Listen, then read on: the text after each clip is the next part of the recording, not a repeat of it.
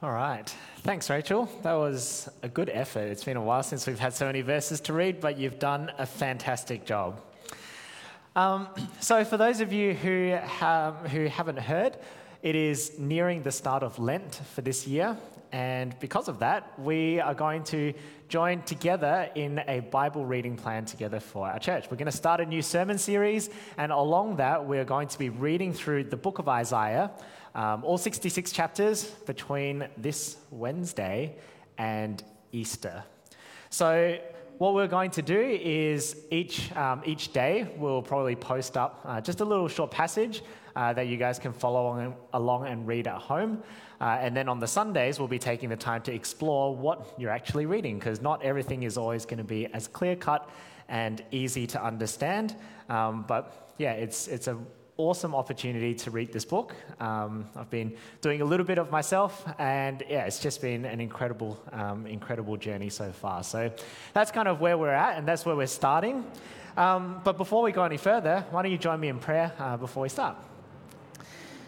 Heavenly Father, we thank you so much. We thank you for being our God who cares for us and loves us, being a God who is fair and just as well. And Father, we thank you for your word, and we thank you especially for the book of Isaiah that we can study and to learn from. Lord, we just ask that even today, as we take a sneak peek at what's coming ahead, that you would bless this time that we have together. I pray that the words that I speak would only be yours and yours alone, and may your Spirit fill me and empower me to be able to share the message that you have prepared today. And so, Father, we thank you and we pray these things in your name. Amen. So it was last year in April when Rach and I were thinking we need to go on a bit of a date night and we need to figure out where to go. And we thought, oh man, there's a new movie coming out. It's the new Fantastic Beasts movie. And so we thought, it's the third one in the series. We should go and check it out. And we did what we normally do, go grab dinner, went to the cinema, got our bubble tea and sat down, and we're pretty excited. And, we sat down and the movie started and we're like, oh, this is really exciting. This is really good. And then about 10 minutes in, we're like, this is still pretty good, but it's been a while since the last one came out and we can't really remember exactly what was going on. And the movie went on, and I'm usually pretty terrible with remembering storylines, and I was constantly asking, Rach, who's that? And normally Rach is really good. She'd be like, that's the main character. Surely you know by now. It's been an hour into the movie. But halfway through, she was like, I don't know. I don't recognize that person either. And so we were kind of confused, and at the end of the movie, we started driving home. We're like, it was an okay movie, but it was kind of confusing. We didn't really understand what was going on. And so we thought, maybe it's because we just couldn't remember what happened in the second movie. And so we opened up YouTube and we pulled up one of those 10-minute recaps and we started watching it. And we're like, this doesn't look familiar either. Wait a second, I don't think we've seen the second movie yet either. And so we got home and we're like, I think we need to watch the second movie before we can understand the third movie. And so it went on and, we watched the second movie. We're like, but we can't really remember the first movie either. And so we sort of got into this thing where we realized, well, actually, if we'd watched all the movies beforehand, then we would so much more understand the one that we were in the cinema for. And I share this with you because we are starting this new book. We're starting this new series, and it's the book of Isaiah.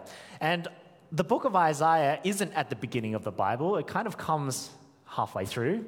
And so for us to be able to understand fully what the book of Isaiah is, we really need to have a bit of an understanding of what happened beforehand.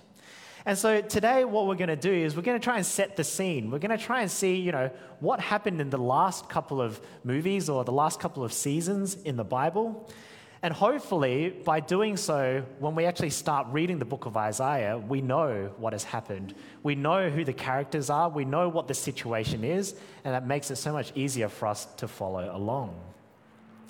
And so to start our recap, we have to go all the way back. And we start with a man called Abram. And this is kind of like the season one. And this is the birth of the nation Israel. So Abraham was just your regular old guy, and he was living his life, his best life. And one day God came to him, and he gave to him a promise. And we can see this in Genesis chapter 12, verses 1 to 3, if anyone wants to follow along. And God says to Abram, leave your country, your people, and your father's household, and go to this land that I will show you. I will make you into a great nation. I will bless you. I'll make your name great, and you will be a blessing. In fact, I'll bless those who bless you, and whoever curses you, I will curse. And all peoples on earth will be blessed through you. Further along, God even says to Abraham, and not only that, to your offspring I will give this land as well. And so this is a life-altering moment for Abram because he's just living his life in his home country, and God says, go somewhere else, leave your stuff, go somewhere else, and I'm going to make you great. Not only just you, but your children and your descendants. In fact, they're going to be so great that they're going to become this new country, this new nation that I'm going to use to bless the earth. And so Abram obeys, and his whole family moves. His whole family moves to this new land, and we see God fulfilling his purpose as we start to move through the Bible. We see his family growing and growing, and to a certain point, it reaches to a good 2 million people. This is now a big family. Abram's family moves, and they sort of move around, and at some stage they land in Egypt. And during this time, his family is not doing so well. This nation of Israel is not doing so well. They're in the land of Egypt, but they've actually been enslaved. And so we're following through this story of Abram's family, this nation of Israel, and they're living as slaves to the Egyptians, but then eventually a man called Moses rises up. A man called Moses comes up and he calls on God and he parts the Red Sea. And some of you may be familiar with this story, and all 2 million of these Israelites make it and they escape slavery out of Egypt. And as they get out of Egypt, they are in the desert, and God speaks to Moses, and he gives Moses a promise as well. God says, well, now you are not enslaved anymore. You're your own nation. You're a big group of people. But here's the deal. There are some certain things that I want you to do. There are some certain rules and laws that I want you to follow. These are for your good, but when you obey them, I will bless you. When you obey them, you will look different as a country to any other country around the place.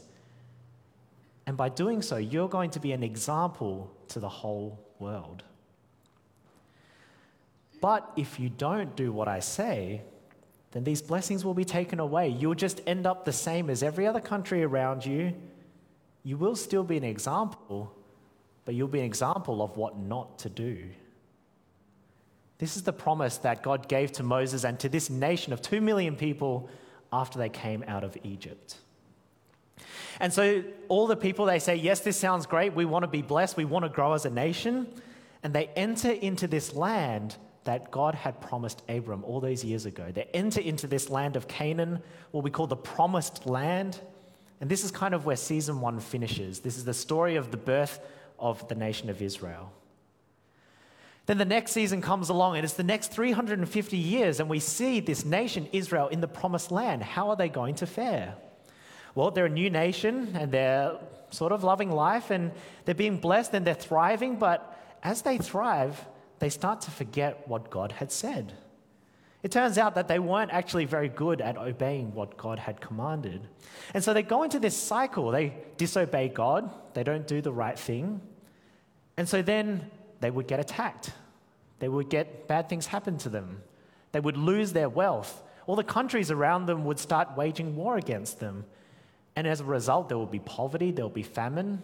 It would be kind of like going back into Egypt where they were enslaved and not living a good life. And at this point, the whole nation would then cry out to God and say, we've realized that we've done the wrong thing. We've realized that we needed to obey you. God, please come and save us. And so God would send a judge. God would send this person to come in, and he would lead them to victory. And Israel would celebrate. They'd be like, yes, we're now back to what it was before. They would celebrate, and they would say to God, all right, God, we know we've done the wrong thing. We're going to do the right thing this time. But a few years pass and they forget, and then the same thing happens again and again and again and again. For 350 years, this whole of season 2 is just Israel going around and around, obeying, then forgetting, disobeying, being judged, and then coming back. And around they go. 350 years later, then Israel kind of looks around this nation. They've been in this cycle, and they look around and they go, oh, actually, why is it that we're different from everyone else? All these nations around us, they all have a king, and they have a king that can lead them in battle. They have a king that's strong. Why don't we have a king? And God says to them, remember, I gave you a promise. I said, I'm going to make you guys different. And to be different, you don't need a king because I'm your king. As your God, I'm your king. But Israel says, no, I don't like that. I want to be like everyone else. And so God appoints Israel their first king. And this is kind of where season 2 ends. The time of this cycle of the judges finishes, and then suddenly we enter into the kingdom of Israel, season 3. As we start season 3, we see 3 different kings of Israel. We start to see Saul, and Saul steps up as the first king of this nation, Israel. It turns out that he wasn't a very good king. He didn't really follow God's commands very much, and he led Israel down a bit of a rabbit hole. And so then King David rises up to the throne, the most famous of all of Israel's kings. And here we pause because during King David's reign, God actually gives another promise. We've heard 2 promises. The first one was given to Abram, and that was all about, I'm going to make your family great. You're going to become a big nation. You're going to have land. Then the second promise was given to Moses to say that, I'm going to bless you, but you need to obey my commands. And now God gives this promise to David. In 2 Samuel chapter 7, God says, I'm going to make your name great. It's the same kind of language again. And I'm going to provide a place for my nation Israel where they're going to have a home forever. I'm going to give them land so that they will never be conquered again. These last 350 years of you guys being invaded and all these wars happening, it's not going to happen ever again. In fact, from your descendants, David, from your family, there is going to be a king that will rule forever. This was a huge promise because for Israel, they'd just gone through 350 years. You think today is the year 2000, 350 years ago was the 1600s. Australia wasn't even, as we know it, wasn't even around back then. But imagine all of this time, all of these years, it was just this nation that kept on being invaded, kept on being oppressed, kept on having hard times. Of course, they would look forward to the king that would rule forever. So they hold on to this promise, and then when David dies, his son comes up to the throne, King Solomon. And King Solomon is known as the wisest king that ever lived.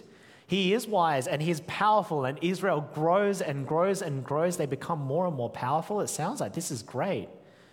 But for all of Solomon's wisdom, he has one little flaw. Because instead of obeying God's command to say you should only have one wife, a fairly standard and fairly, common sense rule to me, Solomon says, no, I'm going to marry 700 women, and I'm also going to have 300 concubines on the side as well. And it's at that moment that this then becomes the downfall of the kingdom of Israel. In fact, Solomon, with so many of these marriages, so many of them probably would have been political. He's trying to make alliances. He's trying to, sow the seeds and make connections to all these other nations. But what he's doing is that he's not trusting God anymore. Instead of God being the one that he trusts for his strength and for his wisdom, he's now turning to other people. And as season 3 comes to a close, we start to see a downward spiral of this kingdom. This kingdom that started up with Saul and David and Solomon and had grown and become so powerful. At the death of Solomon, it goes into complete chaos. The nation of Israel is so chaotic that it splits into 2. This kingdom, this nation that God had said, I'm going to make great, it's now fallen apart. 10 of the tribes have gone away and they've said, we're going to become the northern kingdom. And then 2 of them have said, well, we're going to become the southern kingdom. We're just going to cut ties. And so at the end of season 3, the United Kingdom of Israel is gone. And so then we turn the page and we're now into season 4, and we're getting close to where Isaiah comes into play. The United Kingdom of Israel has split, and we now follow the story of 2 different kingdoms. We have the northern one and the southern one. As we read through the scripture during this time, the southern kingdom often is referred to as Judah. So you'll read through and you'll hear Judah, or the land of Judah. And then you'll also hear the land of the northern kingdom, which confusingly is still called Israel. So we had the nation of Israel that was all one, but as they split into the north and the south, the northern part, they still call themselves Israel, and then the southern kingdom call themselves Judah. And for about 200 years, these 2 kingdoms kind of track along in their history, and we can read about it. They have about 30 kings between the 2 of them in 200 years, and it turns out that nearly all of them were terrible. In fact, constantly, the Bible summarizes them all by saying all of these kings, they did evil in the sight of the Lord. They followed the sins of their fathers who were evil as well, and they caused Israel to commit these sins as well. And so the situation is getting pretty bad. We're getting to this point where God has given a promise to Abram to say, I'm going to make you a great nation. I'm going to bless others because of you. He's given a promise to Moses to say, if you obey, then I will bless you and I will grow your land. He's given a promise to David to say, from your family, I'm going to raise up a king that will rule forever. But it doesn't look like it at all. The nation of Israel is split into 2. There's civil war all the time. And not only are they fighting amongst themselves, other people are invading them as well. It seems like they're just getting further and further away from what God's original promise was. They keep spiraling further and further away, and yet what we actually see through all of these seasons is that God is still chasing them. Because all throughout this time, whenever Israel decides to go and decides to disobey God, it's always God that comes in to save the day. God comes in and brings a judge to save them from their oppression. God gives power to a king, even though that king is terrible, and they win their victories and they can find respite. It's always God. It's always God that saves them. But even though God keeps saving them, Israel just does not listen. They just don't get the fact that they need to obey God, and that's what God's calling them to. And so this is where Isaiah enters the story. We're now in 760 BC, and we have a look at the first verse of Isaiah, and it says, this is the vision concerning Judah. So Judah comes up, that's the southern kingdom. This is the vision concerning Judah and Jerusalem that Isaiah the son of Amos saw during the reigns of Uzziah, Jotham, Ahaz, Hezekiah, the kings of Judah. So Isaiah, he is the son of Amos, and he lived during the reigns of these 4 kings. But we have to ask, well, who is Isaiah? Who is this Amos? Well, tradition says that Amos is the brother of the king, and so really, actually, it means that Isaiah is the king's nephew.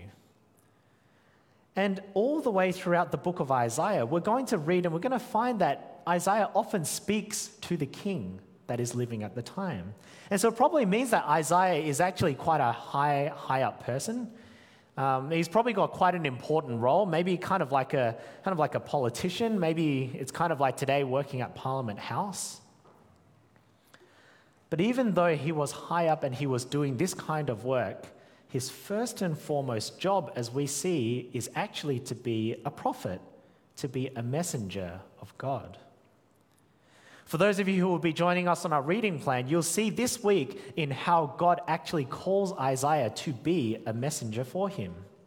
In chapter 6 of Isaiah, we read of how God says, Isaiah, you are to be my messenger. We also learn that Isaiah is married. He has a couple of sons, and his sons' names were prophetic in nature as well. I'm not going to try and read those names, but you guys will come across them, and I don't know, I challenge you guys to see if you can say them all in one breath. But Isaiah was all in as a prophet for God. In fact, it wasn't just a side hustle for him. For him to be a messenger for God, that was everything that was part of his life. But what is the point? What is the message that Isaiah is bringing to this nation? Remember, we're in season 4, and this kingdom has divided. We have the north and the south kingdom, and God has been watching this nation slowly just spiraling towards their destruction. And so God's message through the whole book of Isaiah can actually be summarized in 3 words: judgment, hope, and restoration. Isaiah was to bring a judgment to the people who were listening, because God had made it clear when he first gave that promise to Moses all those years ago, obey my commands and I will bless you, but if you disobey, there will be consequences. There will be judgment for your sin. And so as this kingdom of Judah continued to sin and walk away from God, much of what Isaiah writes about is to say, hey, do you guys realize that you are sinning, that you are doing things that are against God's law? And because of this, you will be judged. In fact, verses 2-4, what Rachel read to us this morning, says this. In Isaiah chapter 1, verses 2-4, Isaiah says, hear me, you heavens, listen, earth, for the Lord has spoken. I reared children up and brought them up, but they have rebelled against me. God is talking about this nation. The ox knows its master, the donkey knows its owner's manger, but Israel does not know. They don't understand. Woe to the sinful nation, a people whose guilt is great, a brood of evildoers, children given to corruption. They have forsaken the Lord. They have spurned the Holy One of Israel and turned their backs on him. Throughout the book of Isaiah, we're going to see that Isaiah's going to call out sin. He's going to call out the ways that the nation is going to be or is disobeying God. And he's not just going to do it for the southern kingdom. He's going to call out the sin of the northern kingdom. He's going to call out the sin of the nations around them. And with all of this, Isaiah stresses home a very important point that we'll see. And that is that sin will be judged by our righteous and holy God. That sin will be judged by our righteous and holy God. The God that we worship and that we know is a God who cannot tolerate sin. He is holy, he is just, and he is fair. So when there is sin, there must be judgment. There must be consequences for that sin. It can't be avoided. It couldn't be avoided for those people in Isaiah's day, and it can't be avoided today either. But then out of the doom and gloom, the second part of Isaiah's message comes through. And that message is hope. And we see this in verses 16-20 in chapter 1. Because God says, wash and make yourselves clean. Take your evil deeds out of my sight. Stop doing wrong. Learn to do right and seek justice. Defend the oppressed. Take up the cause of the fatherless. Plead the case of the widow. Come now, let us settle the matter, says the Lord. Though your sins are like scarlet, they shall be as white as snow. Though they are as red as crimson, they shall be like wool. If you are willing and obedient, you will eat the good things of the land. But if you resist and rebel, you will be devoured by the sword. We see that although God is a fair and a just God, God who needs to judge sin when sin comes, he also is a God of unrelenting grace and mercy. God knows that judgment must come, but also his grace and mercy and love means that he will keep calling Israel to come back, to say, judgment is coming, but come back to me. Come back to me. If you're willing, obedient, you will eat the good things of this land. So when we read Isaiah, it will feel like there's so much judgment. It will feel like there's no hope for these guys. But actually it's not, because that second message of Isaiah is that our hope is found in God alone. We're going to see that the nation of Israel is going to continue to try and go to other nations, go to their own devices to try and save themselves from judgment. But that's not what they need to do. God says, come to me because I am your only hope. And so finally, the last message is restoration. Remember in seasons 1 to 3 of our story, there are 3 promises that were given. The first one was to Abram, and God said, I will make you a great nation. It's not happening right now. This kingdom is split into 2. We've already seen that he gave this promise to Moses, and that's coming true because, they're not obeying God, and so therefore they are not living a good life. And then that third promise, I will raise up a king from your line to rule the nations forever. It doesn't look like any of these things are happening at the start of the book of Isaiah. But God is a promise-keeping God. Let me read to you those last few verses from verses 24 to 27. Therefore the Lord Almighty, the Mighty One of Israel declares, I will vent my wrath on my foes and avenge myself on my enemies. I will turn my hand against you. I will thoroughly purge away your dross and remove all your impurities.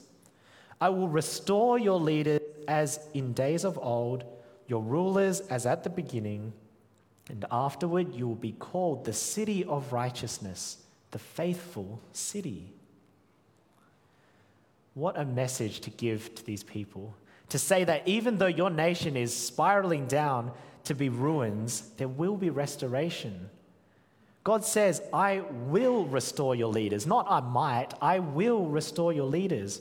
This message here is that God will fulfill all of his promises. When he's made a promise, he will always follow through on it. He will do this. And that is this third message that Isaiah brings, that our God is a promise-keeping and restorative God. So even as we've worked through chapter 1 of Isaiah, we've seen this package of judgment, of hope, and of restoration. But what you'll find is as you read through the book of Isaiah, this book is beautifully constructed. And it's not just here's a chunk of judgment and here's a chunk of hope and here's a chunk of restoration. The creativity that Isaiah had means that he incorporates this theme and it sort of weaves in and out throughout the book. And so as we read through this, we see the judgment, the hope, the restoration in chapter 1. But when you zoom out a little bit, during this week as you start this reading plan, you'll see that same pattern happen across chapters 1 to 5. As you zoom out a little bit more, you'll see this pattern happen across the whole book as well. And you'll find that Isaiah isn't just a book that's a story. It's not just meant to be read like a narrative, but instead it's to be read with this theme in mind, that there is judgment, that there is hope, but there is restoration. So this is where we're at. This is a little bit of a summary of where we are going to start our reading plan for Isaiah. But I'm sure the question that is in all of our minds right now is, so what? Why should I care? I mean, Isaiah's book was written, and it was written to the Israelites back then. That was 760 BC. What does it matter to me now? What does it matter to our church right now that we are reading it during Lent? Well, the book of Isaiah displays God's heart for rebellious people. The nation of Israel had rebelled against God constantly for years and years and years and years, but that's not too dissimilar from us today, because we too rebel against God every day in our actions. When we read through the book of Isaiah, we see God's heart and his desire for Israel to come back to him, and God's heart is the same today. He desires for us to come back to him as well, even when we rebel against him. Our hope is found in God, and ultimately he will restore his people, and he will bless them as he originally designed. And so as we enter into this series, there's a few questions that we should be asking ourselves. As we read through the warnings of judgment in Isaiah, we should ask ourselves, how are you and I rebelling against God like Israel did? When we look at the sins of the nation of Israel, can we see some of our sins reflected in what they were doing? When we read this book as a church together, are there any things that our church as CCMA that are doing that also is mirrored by Israel's sin?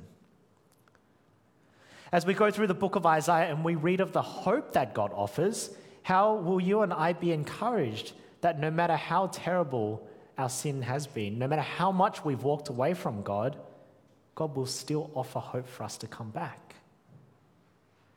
And then when we read of the restoration that God promises for Israel, how will you and I be encouraged to know that God is a promise-keeping God? That no matter what happens, if God has said it in his word, he will do it. If he says that he loves us, then he will love us no matter what. How will you be encouraged as you read those promises? You know, these are the questions that both Jeffrey, my brother, and myself have been pondering. We're going to be bringing you this series over the next couple of months, and we're very excited for this series. I also won't lie, because even as we were plotting out the reading plan, it's going to be hard work, but also that's what Lent is about. Because as Easter looms closer and closer, Lent is a time where we commit to focus on God.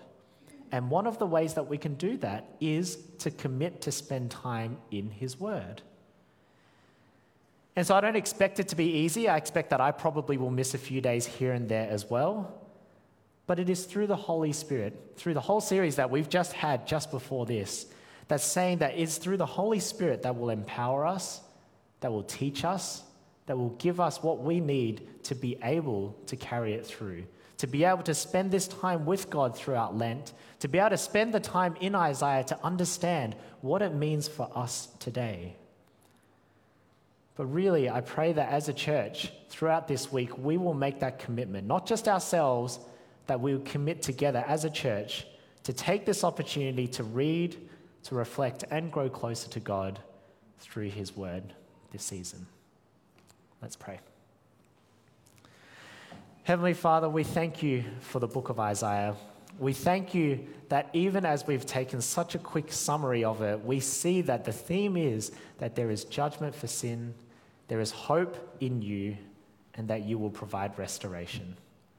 And Lord, we know that this message was so relevant and was so important to the people back in the day when Isaiah spoke them, but they are still so important for us today as well. And so, Lord, I pray that as we commit on this journey to read through this book, to read, to be in your word, that you would show us where there is sin in our lives, that you would show us that our hope is only in you, that we must turn back to you, and that you would show us the promises that you give for restoration for our sin. So, Father, we thank you so much for being able to get started into this word. And yes, Lord, I pray that we would be able to commit and we would be able to follow through and just grow so much throughout this season. We pray these things in your name.